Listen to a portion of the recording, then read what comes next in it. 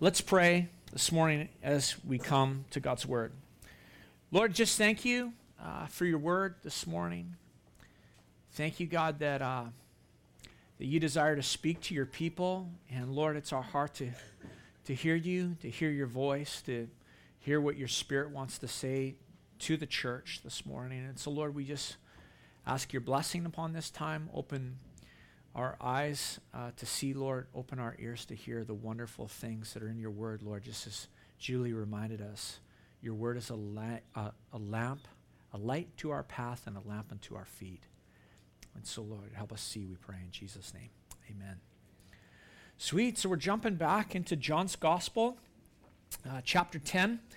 And we're going to be on the second half of this chapter, settling in. And the first half, it's been a little while. We had a great holiday, just to tell you, away getting Jonah settled in California, and he's doing really well at the Bible school. We got him in his room, and then we saw he needed some different things, so we said, we'll take off and go find some things for your room. And so we took off, and we came back and went looking for him, and we found him on campus in the coffee shop, and he had met 4 guys from Surrey and Langley and South Surrey, and just a crew of buddies already. And so Lisa and I were just so thankful as parents, the first one flying out of the nest, to see him establish some friendships right away. And so thanks for your prayers. And we came home feeling rested and ready to get into the fall. And so it's good. Praise the Lord. And so as we come to John chapter 10, we were last year looking at the story of the Good Shepherd, where Jesus said, I'm the gate for the sheep. I'm the door. And he said, I am the Good Shepherd. And that account that John tells us about it transitions with just a couple verses, verse 19 through 21 at the end, midway through that chapter. And those verses tell us that there was great division amongst the people at the teaching of Jesus. The people were divided with regards to understanding who he was and what his identity was. Some said he is a demon, and they asked this question, why would we listen to this man? He is a demon. Others said, these are not the words of someone who's oppressed or controlled by a demonic spirit. And they said, can a demon open the eyes of the blind? And so as Jesus had been teaching, it was bringing division amongst the people, because the truth is that when you hear about Jesus, it's impossible to remain neutral. Jesus himself said, you're either for me or you're against me, and there's not any space in between. And so the division was growing. And so as we come to the scriptures this morning, we have to understand this, that the Word of God is always leading us to a person. I often pray the written Word leads us to the living Word, right? The written Word leads us to the person of the Son of God, Jesus, who is the living Word. And the primary topic of what Jesus taught about and what this text is going to point us to this morning is Jesus' identity. People often get this misconception about what Jesus was always teaching about. They say, well, what was Jesus teaching about? He was teaching about love. Yes, he was. But first and foremost, the primary focus of his teaching was to reveal to people who he himself was. Who are you, Jesus? And so he was teaching so that people who heard him would understand and grow in an understanding of who he is. And when we look at the life of Jesus, we go, yeah, wow, he did lots of wonderful things, but the question and the thing that matters mostly and firstly is this, is who was he? And that was the question that people were asking. We're 3 years into his ministry. In fact, we're going to see here in this text where John takes us that we're now less than 6 months. We're like 4 months from the cross here in this text. And that was the question that people were asking with regards to Jesus. Who is he? Who is Jesus? And even today, when you read the Gospel of John, that is the question that confronts you time and time again. And so check it out in verse 22. It says this, At that time, the Feast of Dedication took place at Jerusalem. It was winter. And Jesus was walking in the temple in the colonnade of Solomon. So the Jews gathered around him and said to him, "How long will you keep us in suspense?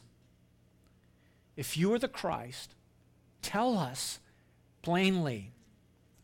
So there's that question. That's the question that they were confronting him with.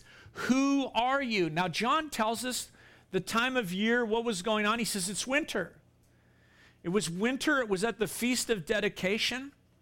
The Feast of Dedication takes place in December. It's also called the Festival of Lights, and we know it today as, you know what it is? Hanukkah. It's the Festival of Hanukkah, the Festival of Lights. And it was this 8-day celebration. It wasn't something that was instructed or commanded in the scriptures, but Hanukkah had become a tradition for them over the previous 150 years. And the history of Hanukkah was this, is that it commemorated and it celebrated the reinstitution of worship in the temple and the rededication of the temple in Jerusalem. You see, about 150 years before Jesus, a little bit more than that, 165 years, the empire that was controlling the area before the Romans had really come to power was the Seleucid Empire. And there was a king who was in charge at that time by the name of Antiochus Epiphanes. And the name Epiphanes means this. It means God manifest. So this king, who was a Syrian Greek king, took this name upon himself. It wasn't the name that he was born with. He wasn't given this name from the King of Heaven, but he took upon himself this name Epiphanes, and he said, "I'm God manifest." We know whose God manifest is. It's Jesus. But this king appeared on the scene. They had Jerusalem under his control, and so Antiochus Epiphanes came into the temple, and he's very famous for this. He's a foreshadow of the Antichrist. He performed the abomination, a foreshadow of the abomination that causes desolation. He sacrificed on the altar of the Lord swine in the temple of Jerusalem, and he desecrated the temple, and he made it an unclean place to worship. And so what happened is this, it was the intertestamental period between the Old Testament and between the New Testament, in that 400 years of silence. What happened is this, is that, and maybe you know some of this in history, the Maccabean revolt happened. And a family called the Maccabees led a revolt against this Greek king. And one son, Judas Maccabee, went back into the temple in 165 BC, and he cleansed the altar. He restored the worship of God, and he was the one that what he found, what history says, he found in the temple is one small bottle of oil that had not been desecrated in the midst of this. And so they took this little bottle of oil, they relit the lamp of the Lord as the temple was dedicated to the Lord. And the miracle of Hanukkah is that the lamp burned for 8 days off this little bottle of oil.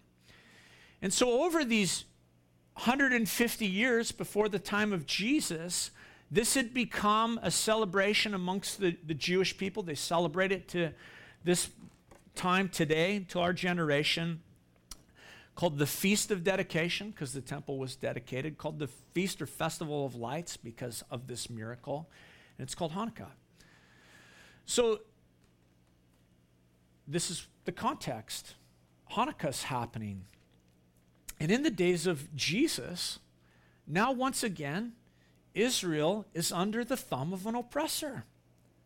There's oppression, a foreign invader. The Seleucid dynasty has passed, but the Roman Empire has risen, and at the time of Jesus, it's in full swing, man. Israel is under the thumb of Rome, and just like those years, a little more than 150 years beforehand, God's people were frustrated. God's people were oppressed. God's people were looking in hope for a redeemer. They were looking for a Judas Maccabee to come and save them and to restore worship and free them from the hand of the oppressor. And they were looking in hope. They were frustrated, and they were looking for the coming of the Messiah.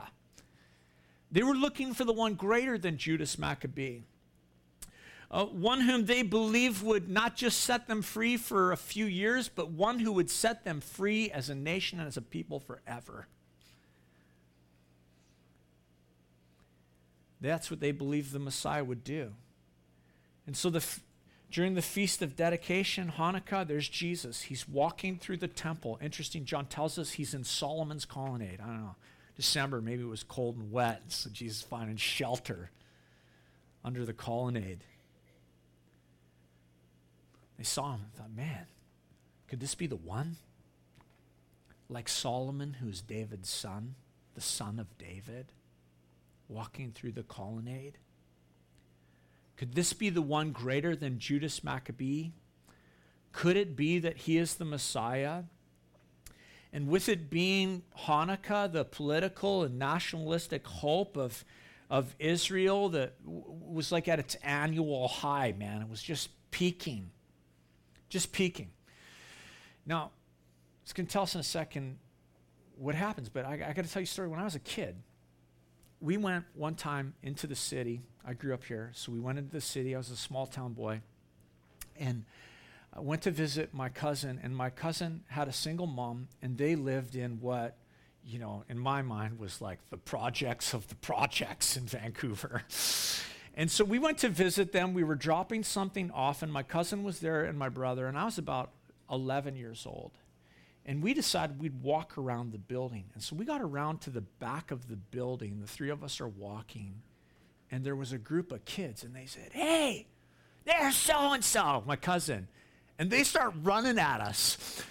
So we'd like do the eye contact thing, and my brother and my cousin, boom, they're gone.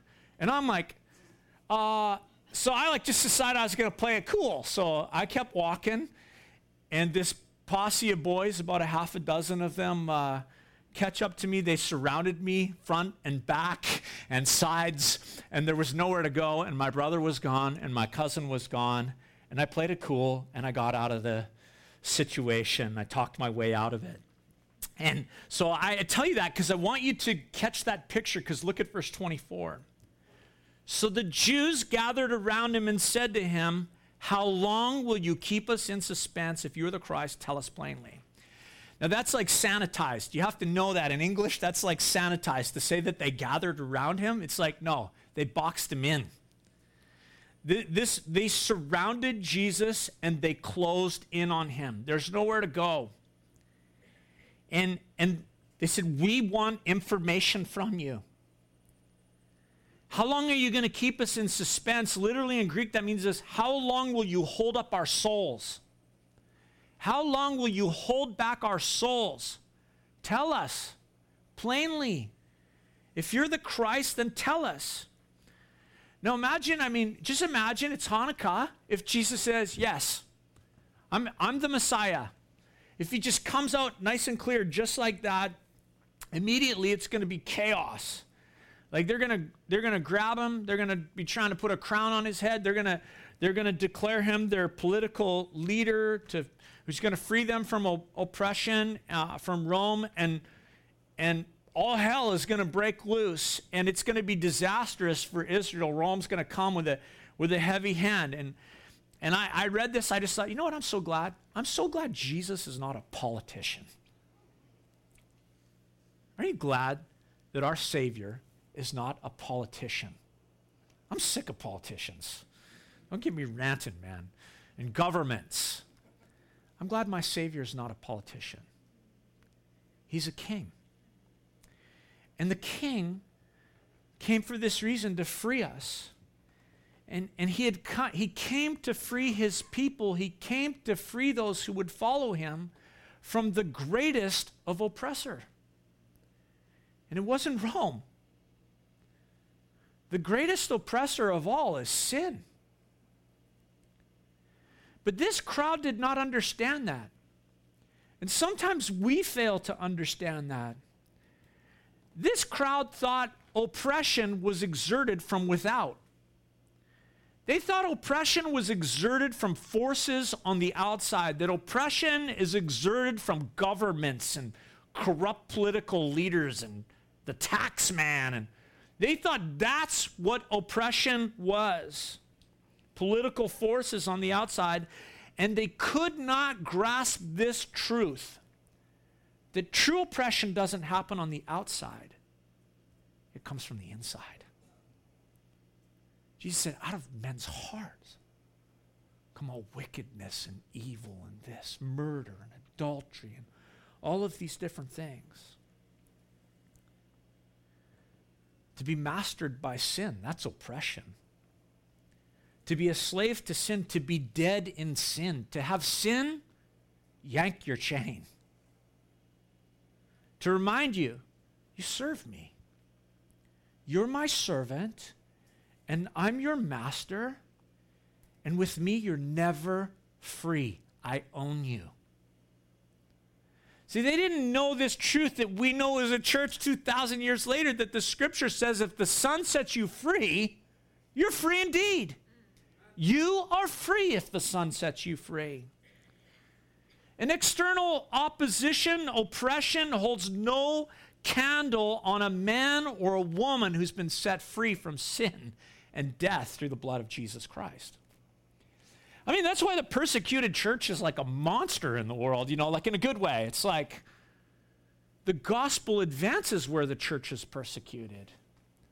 Because oppression from the outside is nothing for people that have been set free on the inside, that know freedom from sin, freedom from the power of sin by the blood and name of Jesus. And so this crowd, they didn't know Jesus is a chain breaker. They didn't know that Jesus was going to open prison doors and set captives free. They didn't know that the problem of oppression is not without, but within. And Jesus had been speaking and revealing his identity all along, but they could not hear him. And so look what he says in verse 25. Jesus answered, I told you, and you do not believe. The works that I do in my Father's name bear witness about me, but you do not believe because you are not among my sheep. Interesting, Jesus said, I've been speaking all along. My works speak. The miracles I do are proof enough. You ask if I am the Messiah. What more evidence do I need to give?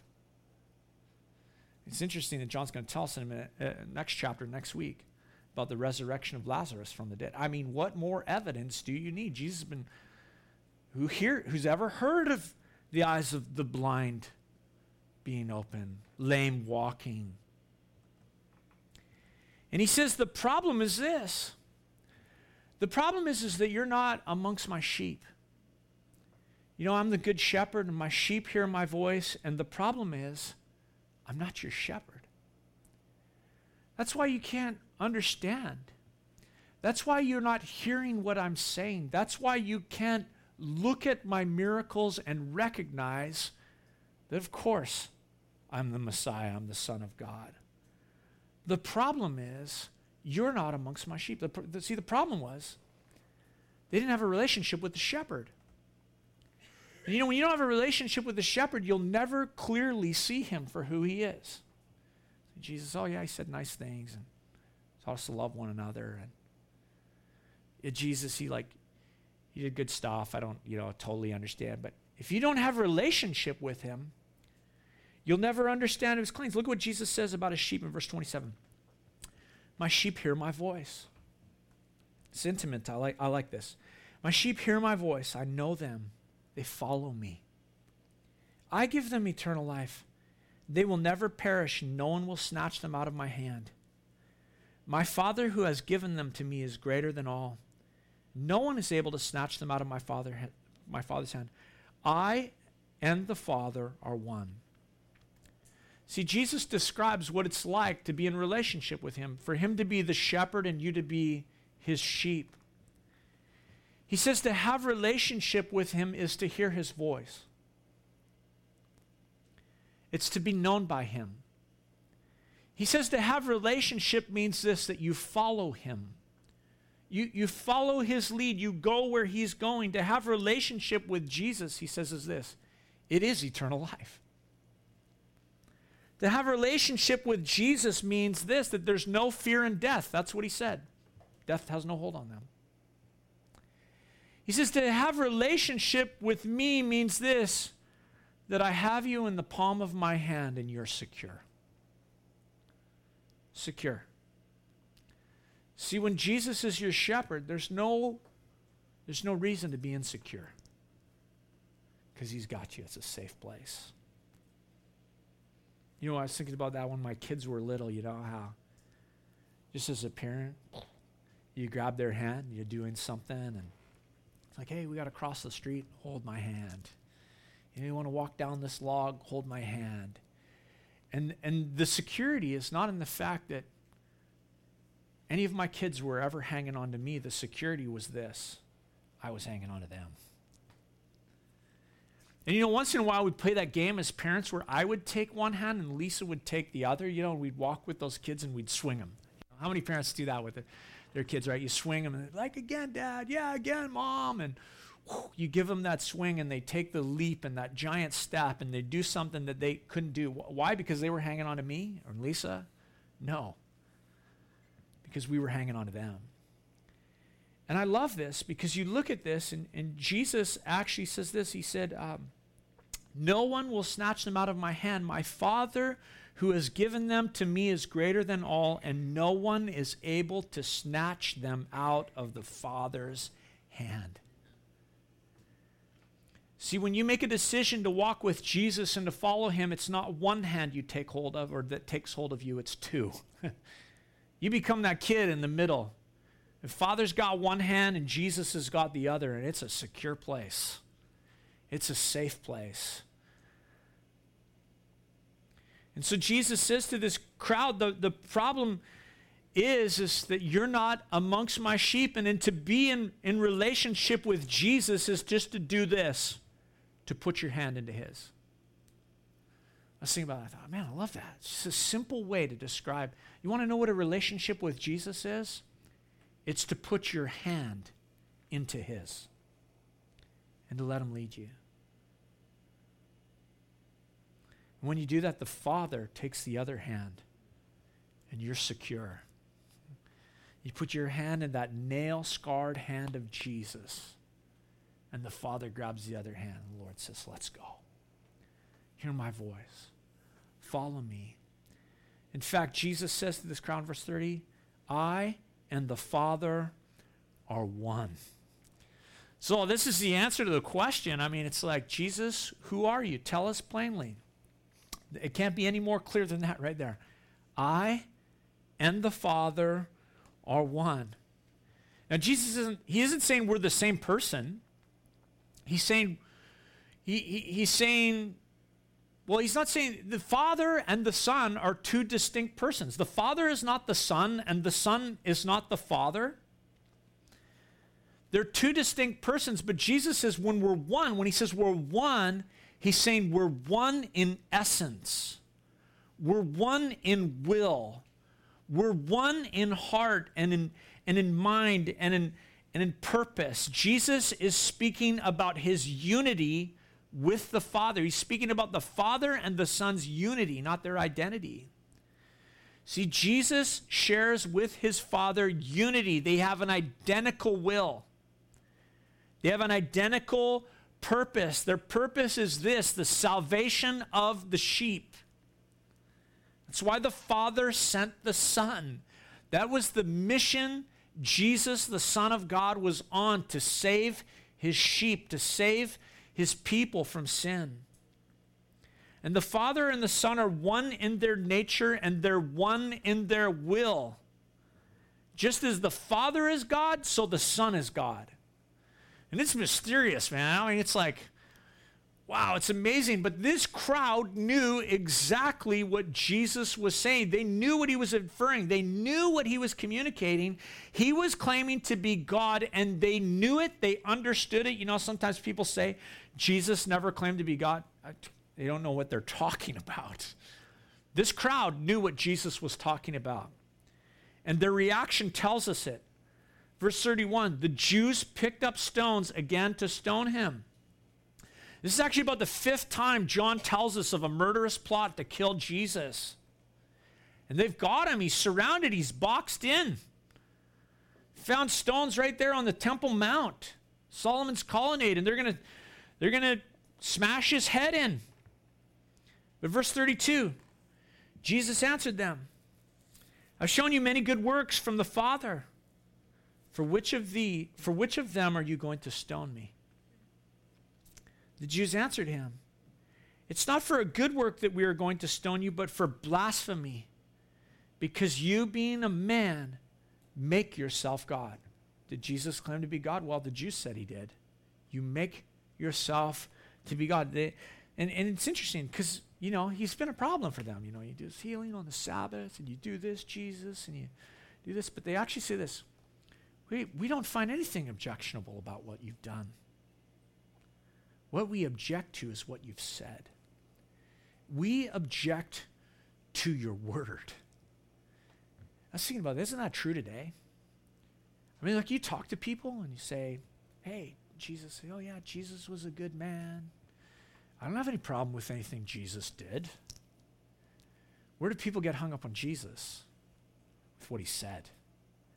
They get hung up on the word of God. They get hung up on the word. They object to his word. And this crowd objected because he, they said, being a mere man, claimed to be God. So Jesus answers them. Verse 34.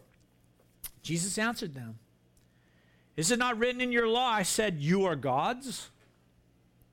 If he called them gods to whom the word of God came and scripture cannot be broken, do you say of him whom the Father consecrated and sent into the world, you are blaspheming because I said I am the Son of God?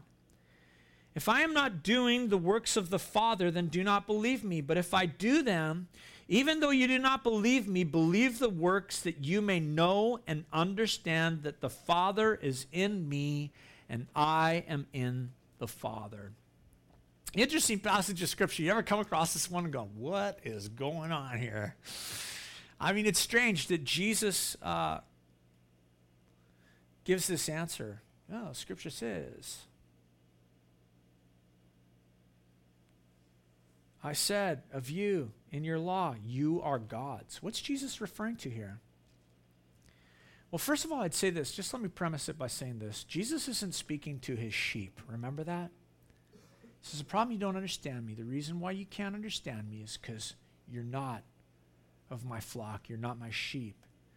And so Jesus is not talking to people who are following him. He is talking to unbelievers. And so he takes a human argument here and he shows them something in the law to deflect them and to get them going in another direction. And it's a strange answer. It's a weird answer to me. Whenever I read this in the Bible, I was like, this is weird. But it disarms them. Disarms these people who have stones in their hands. And Jesus quotes Psalm 82. And so I encourage you, actually, let's go there. Let's go Psalm 82. Let's read it. It's really short. Give us a bit of context.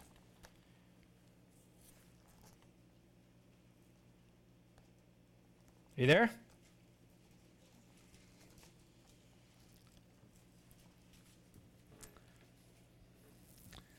Psalm 82, verse 1.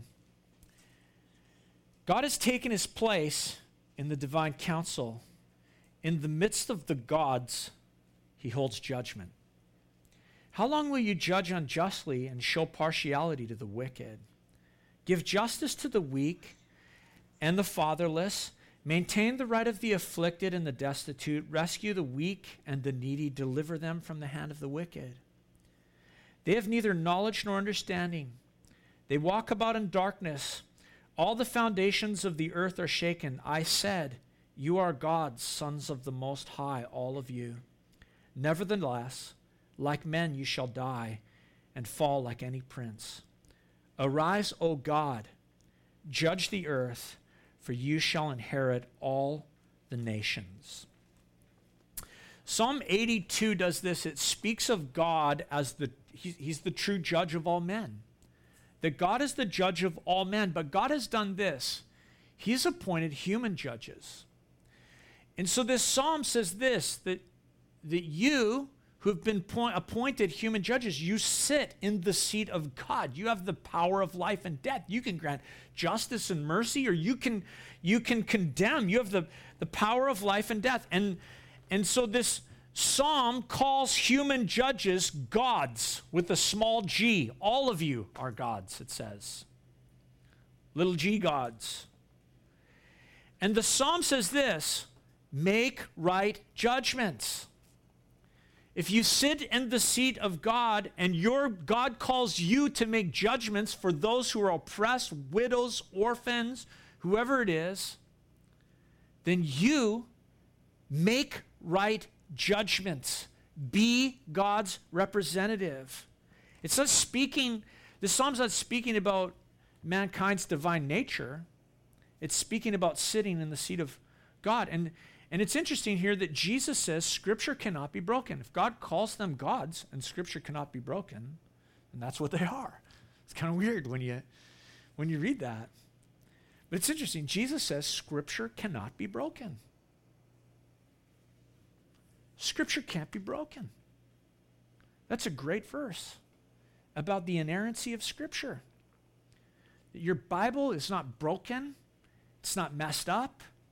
It's not, somebody didn't mistranslate it and give you whatever human argument. Jesus said the Scripture cannot be broken. Boy, that gives me confidence in the Word of God. That it's inerrant.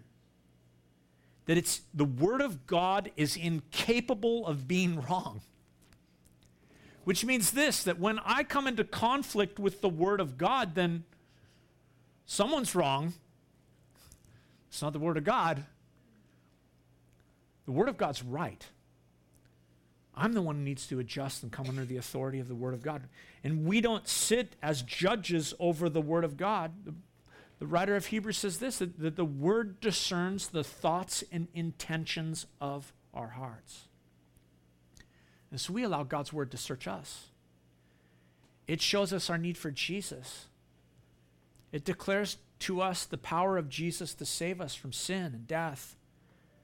Declares and calls us to put our hand in the hand of Jesus, to repent of sin and turn in faith and follow him. And so Jesus says the Scripture calls men gods, and it can't be broken. Little g gods. So Jesus says, just simple human argument, why are you upset with me? So I said I'm the Son of God. It's pretty smart, right? You're like, oh, okay.